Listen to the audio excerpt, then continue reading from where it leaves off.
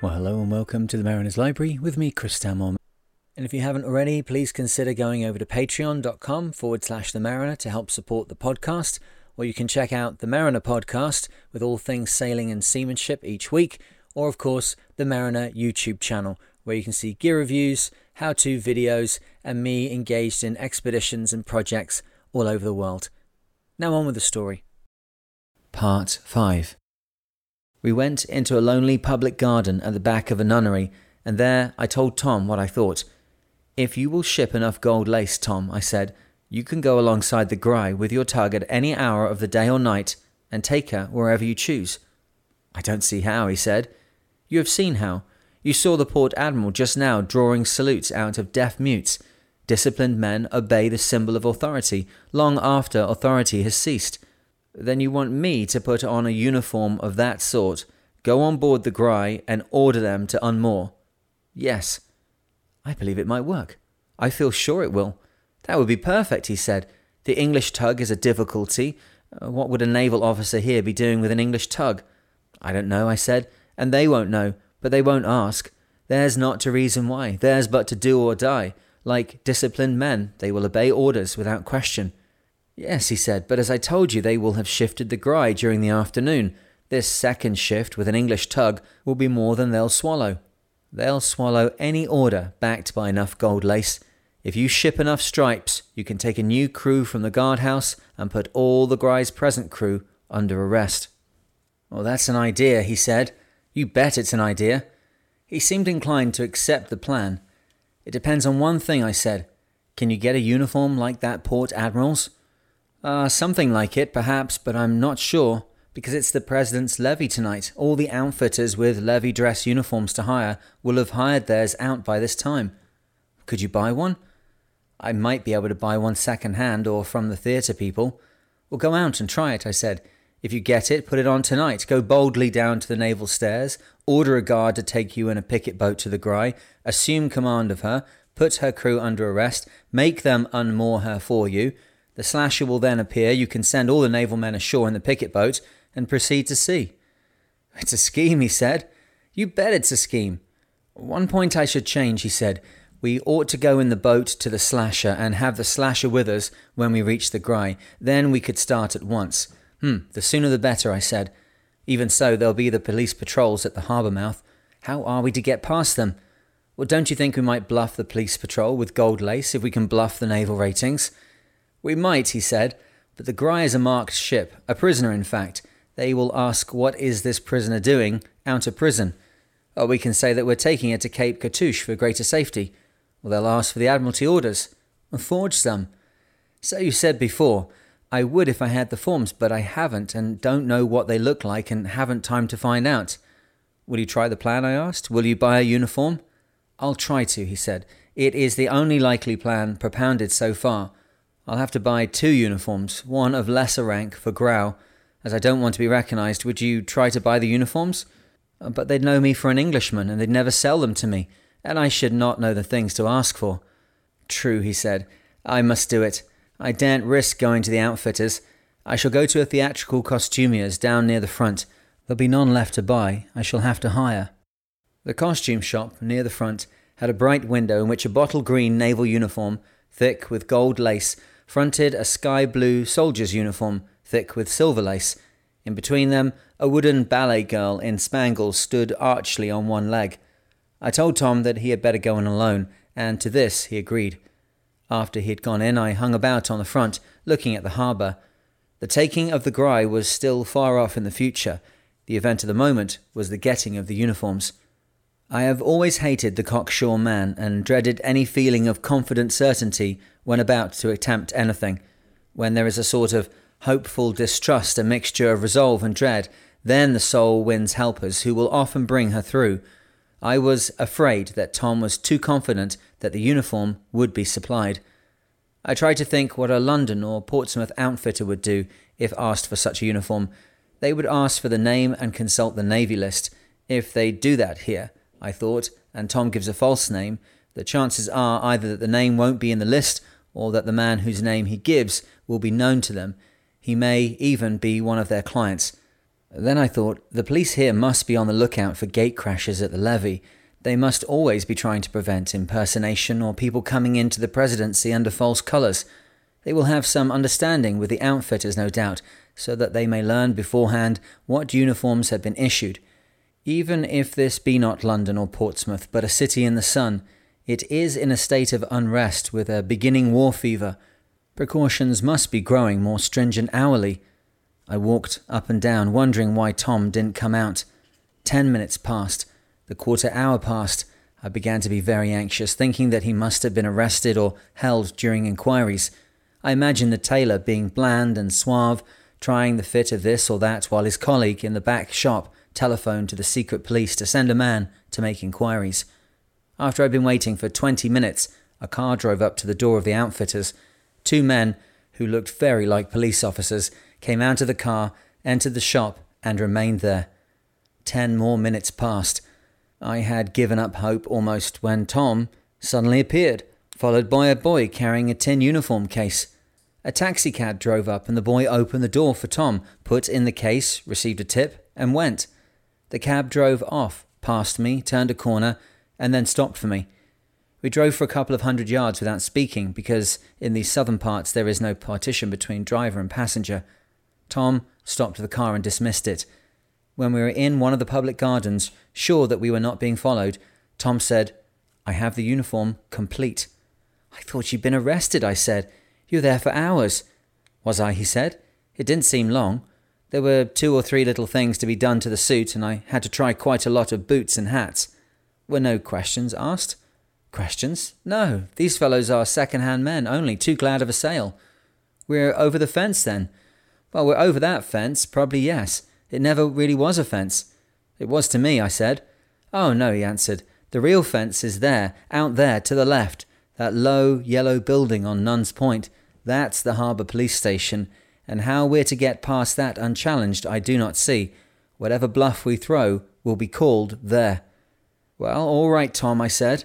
"I'll take her out through Drake's entrance, where the police won't be." "Drake's entrance," he said.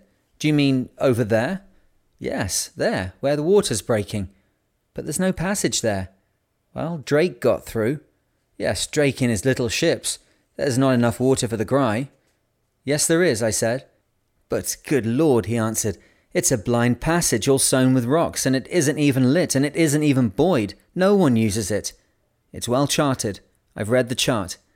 "Yes, but what good will the chart be? You will be in a tug with a toe in perhaps blind fog, groping like the blind.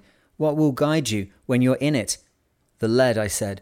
"And then there are 2 sprouting rocks which make an odd noise, and there are bellboys on the worst shelves, and at the entrance one can get an echo."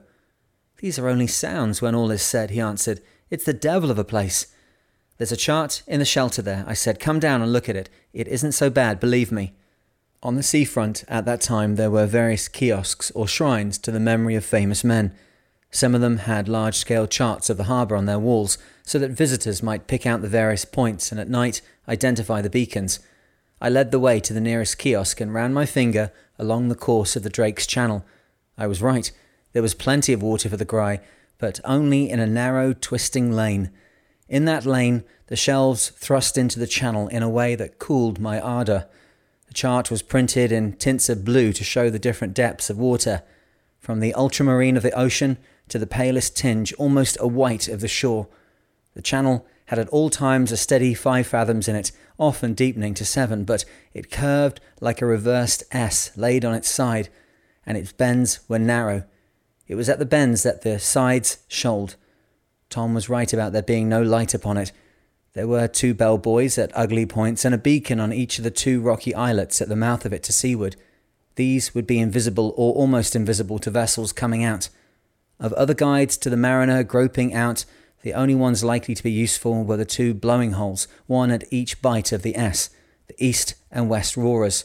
2 blowing holes which might not always be blowing, and 2 bellboys which perhaps one could not depend upon, made but slight comfort to one in a narrow channel, towing in fog. Still, it might not be foggy. We should avoid the police that way, and then I was young and fancied my skill. Besides, the sun was shining as though it could never be night, and my friend was there as though it could never be foggy.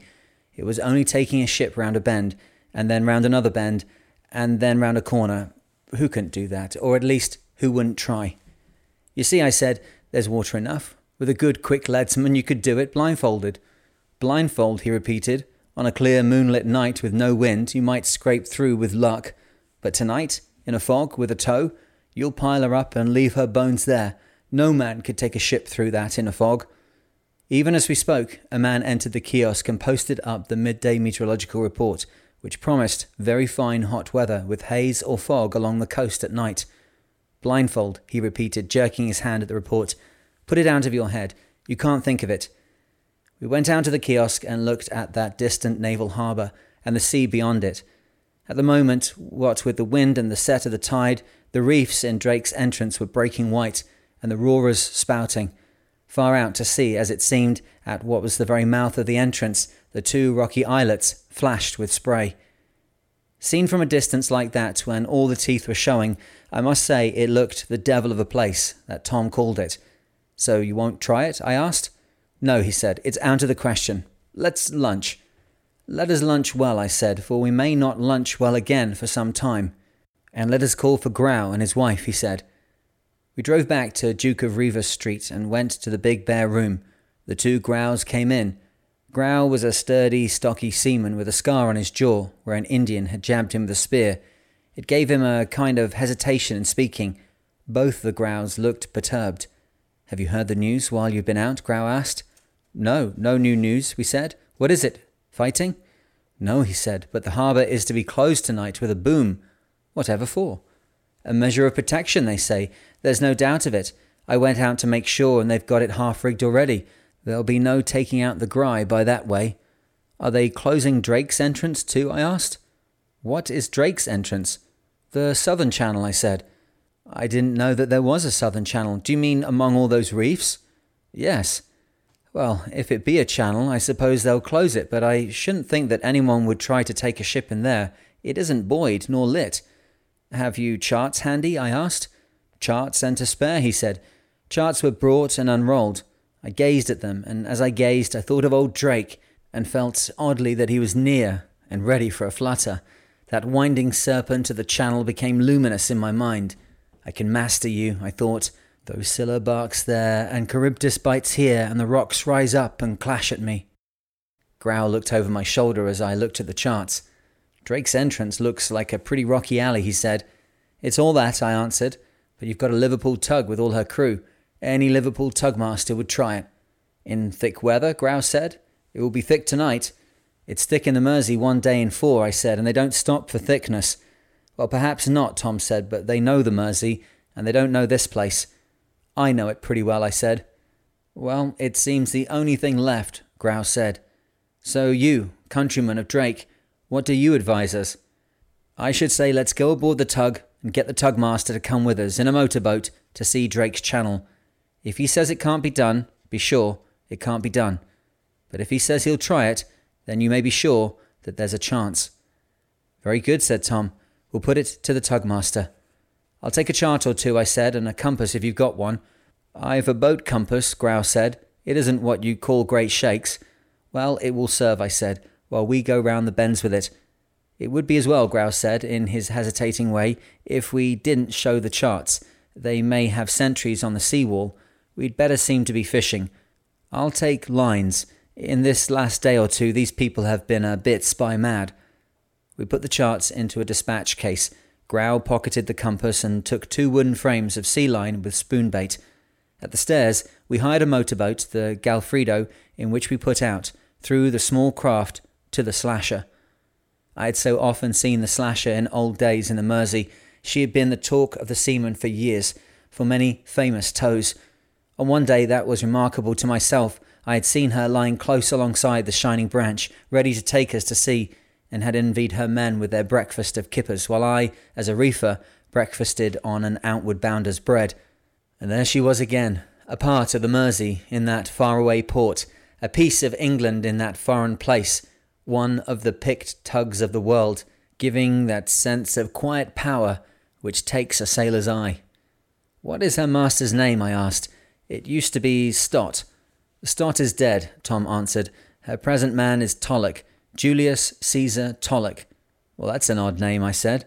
He's an odd man, perhaps, Tom said, but more than precious to me at this time. The Galfredo ran alongside the Slasher. We climbed aboard her. An alert-looking, pale-faced man with fair side whiskers and a bushy moustache came forward to meet us. I noticed that he gave us an extraordinarily swift, sharp scrutiny. This was Captain Tulloch. There was no doubt at all of his being a resolute soul with a quick intelligence. I did not doubt that he was by nature a daredevil who would gamble on a chance. Tom introduced us. The captain led the way to his little cabin and offered us whiskey and white Peru brandy, which we refused. Tom explained that the main entrance was to be closed and that the other would be our only chance. It's a bad, narrow, twisting channel, he said, and it will be foggy or at least thick from midnight on. The captain looked at him, then at Grau and myself. Do any of you know this channel? He asked. I've got a general hang of it, I said. Is there water for the ship? Yes, at any state of the tide. What is the set of the tide? Going out on a flood, it would come dead ahead in the narrowest bit. In the second and third reaches, the reefs would kill the set, but you would get it ahead again as you turned for open water. He nodded and asked, And what speed of tide would you get, sir? I don't know, I said. It will be on the charts, but it is now just the tide we'll have after midnight. Perhaps you could come with us to have a look at the place and see it for yourself? There's nothing I'd like better, he said. What do you think about trying this channel? Tom asked him. Would you be prepared to risk it? I'd better see it, sir, with my own eyes before I say. What am I likely to meet in it, sir? This last one was to me. Rocks, shelving down or jutting out into the fairway, I said. I don't mean that, sir, he said. Shall I find ships put in to anchor, or fishing boats with their nets down, or some coastwise steamer clawing in the fog and then have to alter course suddenly? As far as I know, the channel is never used, I said. Fishers go there, of course. You might meet them, but you won't find ships moving or anchored there. Isn't that right? I asked Grau. It's not a fairway, Grau said. The old dictator was going to make it one, Tom said, but it would cost $7 million, and the present men shrink from it. Captain Tulloch thought for half a minute. Have you a picture of it, he said, meaning a chart. We spread a chart for him, and he looked at it with keen attention for perhaps 20 seconds. I noticed that he measured the distance of each reach with his forefinger. What do you think of it? Tom asked. We'd better have a look at it, sir, he said cheerfully. It's best to know these places like the palm of your hand. I'll get my mate, Harry, to come too, sir, if you've no objections, and no time like the present. I can give you the exact course and distance of each reach, I said, and I'll have time to work out what you'll have to allow for sets and currents. There'll be no wind. Let's look at it, sir, he said. Seeing is believing, but feeling hath no fellow. He opened the door to us, and we went out onto the deck. Harry, he called, just put on a shore hat and come along for a spot of fishing with these gents. The mate, Harry, I never knew his other name, all hands called him Harry, came up with his hard hat. He was a short, very powerfully built man with the brightest eyes I have ever seen in any human head. They did not glow, as Burns's eyes were said to have glowed. They glittered. He had a deep sea voice and a roll in his walk. From him came a hot, sweet reek of navy plug chewing tobacco. He had blue roses skillfully tattooed upon the backs of his hands. I had not felt quite at ease about Captain Tulloch. There was something nervy and restless about him. I have thought since that these qualities were only in myself. But Harry at once reminded me of Sir Francis Drake. That short, compact figure, all readiness and force and humorous courage, was just as Drake's. Oh, this is Drake. Drake, come back, I said to myself. Come back to take us out by his channel. Well, that's all for today. I hope you're enjoying the story so far. The next instalment will be available in the Mariner's Library shortly. And remember, of course, you've got all the content over on YouTube and the Mariner Podcast, and of course Patreon at patreon.com/The Mariner. But for now, wherever you are and whatever you're doing, I hope that you are safe and sound, and I look forward to speaking to you in the next one. Cheers.